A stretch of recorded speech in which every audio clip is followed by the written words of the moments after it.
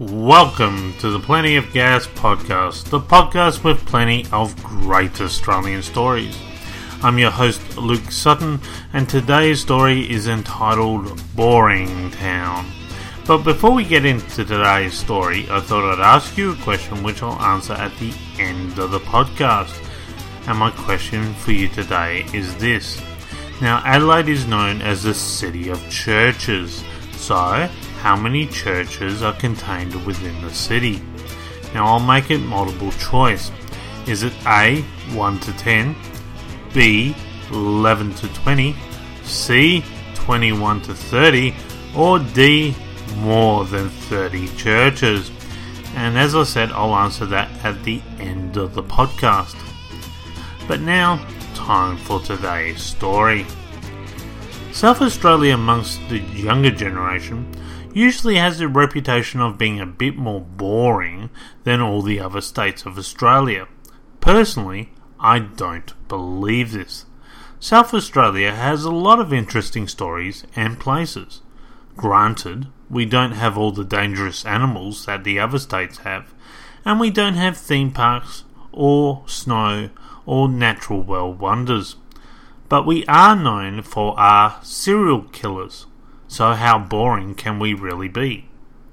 However, nothing in South Australia captures more the meaning of the term boring than a little town called Salt Creek, which I have nicknamed Boring Town. It's one of those destinations you drive through to get somewhere more meaningful.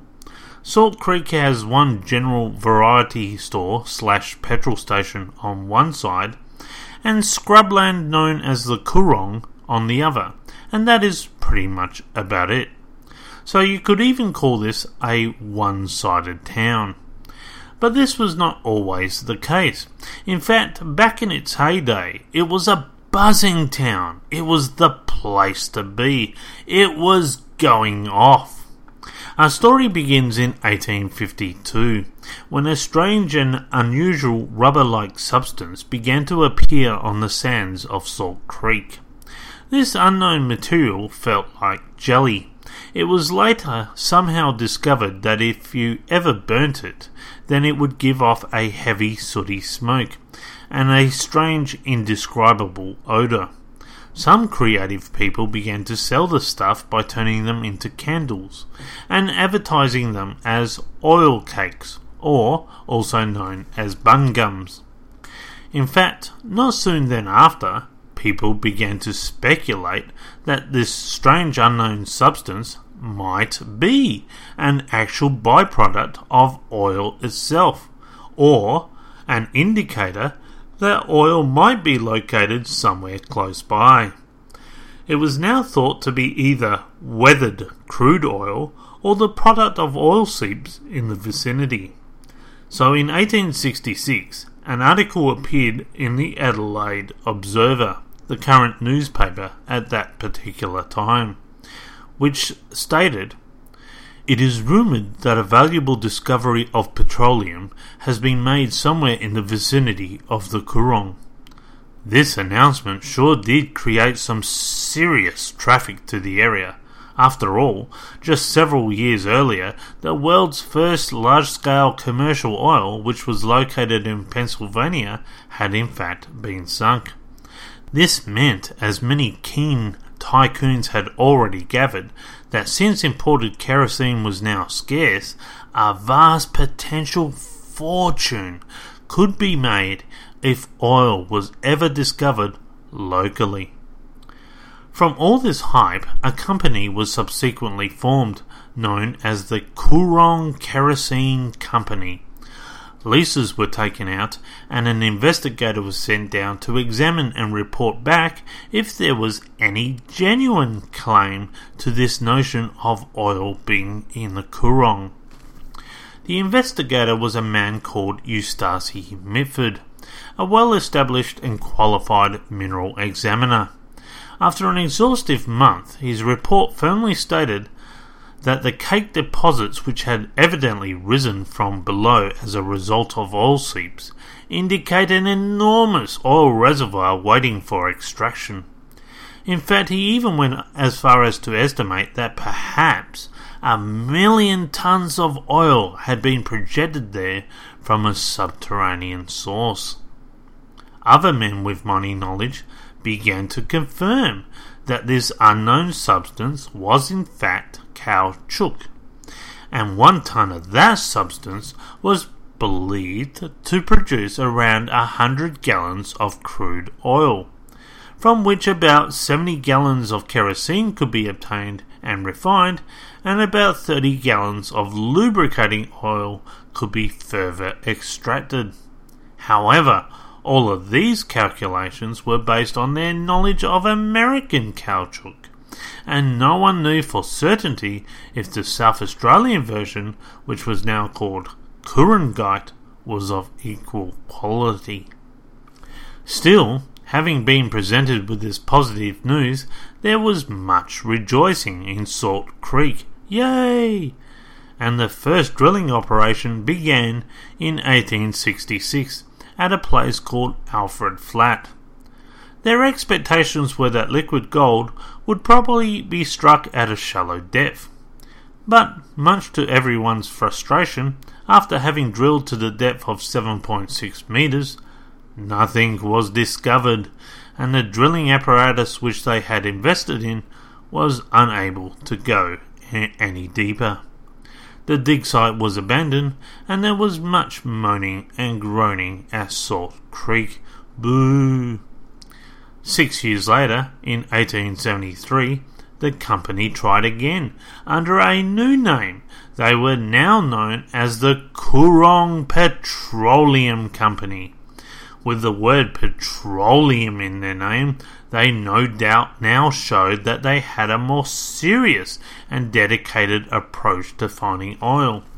Previously, as far as they were concerned, they had hardly even scratched the surface. This time, they had a new amount of invested money involved and better equipment. So again, there was much rejoicing at Salt Creek. Yay! But yet again, after a whole year and reaching the total depth of 25 feet, they still provided no positive results. Everyone again abandoned Salt Creek after much moaning and groaning. Boo! Regardless of these preliminary setbacks, experts continued to reiterate that there was definitely oil down there. It just meant that they had to go even deeper than they had originally thought. As far as they were concerned, the problem was machinery. Couple this with the fact that the people they had thus far employed were evidently inadequate to handle and deal with the sheer magnitude and expertise needed to accomplish this evidently complicated level of earth mineral extraction. In 1880 they were back, and so again there was much rejoicing at Salt Creek. Yay! Now they had the professionals with them. They even formed a new company. They were now called the Salt Creek Petroleum Oil Prospecting Company. Surely with a name like that, they would have to find oil. Part of this new professional approach was the hiring of Captain Matthews, an extremely experienced American oil well sinker. When he arrived at Salt Creek, he too was very optimistic, stating the similarities to the country he had just been working in, and this one. Matthews straight away started drilling with the most superior set of drilling equipment which he could find. Now they could drill up to depths of 170 feet with ease. However, still no oil, just clay, slate, rock, and sandstone. Even J.B. Austin, official author of the Mines of South Australia, made declaration that was definitely oil waiting to be found. So, undeterred, they continued to drill, ever so slowly. Then in 1881 the company announced that they were down to 350 feet, and that they had finally come across the mysterious black stuff again, and white shale with hints of oil and gas in it. This seemed like the breakthrough they were patiently waiting for. The tycoons were beginning to have their ears tickled with this good news, and so again there was even more rejoicing at Salt Creek. Yay! However, 9 months later, they found themselves at a depth of 560 feet and still had nothing further to report. Soon, when they got down to the depth of 660 feet, their drilling bit became firmly stuck, and so they had to stop drilling in that area. They made a few more foolhardy attempts, but they all amounted to nothing. So yet again there was much moaning and groaning at Salt Creek. Boo! In 1888, the Para Petroleum Prospecting Company, and in 1889, the Para Oil and Prospecting Company decided to give it a go. So again there was much rejoicing in Salt Creek. Yay! Yet even all their efforts produced absolutely nothing, and as you would probably guess by now, there was much moaning and groaning in Salt Creek. Boo! By 1903, the Department of Mines had issued over 295 search licenses, which were being conducted over a 913 square metre patch. In 1913, the Australian government decided that an incentive was needed, so they now offered a further reward of £5,000 for any company which was able to produce 100,000 gallons of crude petroleum.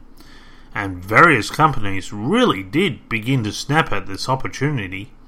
Starting in 1915, when the South Australian Oil Wells Company began to drill 7 wells in the vicinity, ranging from 256 and 687 metres, and a very large well which resulted with them at the distance of 917 metres striking an inflammable liquid. And so again hopes were raised, and there was much rejoicing at Salt Creek. Yay! Yet when they got down to 1,373 metres, nothing further to report, and there was much moaning and groaning at Salt Creek. Boo! In between 1923 to 1934, a whole range of companies decided it was time for them to give it a try, and so there was again much rejoicing in Salt Creek. Yay!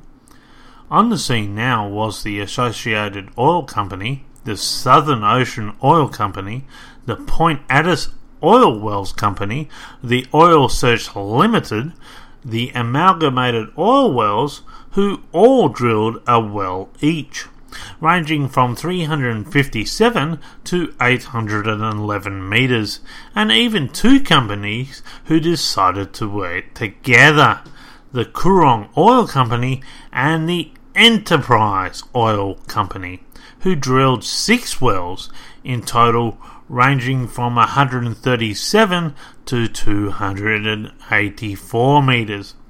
But, you guessed it, nothing. And there again was much moaning and groaning at Salt Creek. Boo!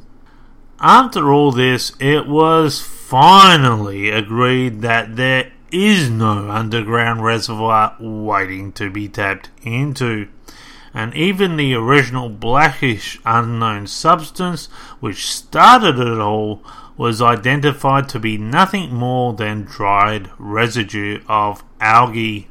How humbling. In 1986, a replica oil derrick was placed at Salt Creek. It now serves as a memorial to a generation of brave and enterprising pioneers. It also serves as a reminder that things that are so often thought to be a sure thing rarely are.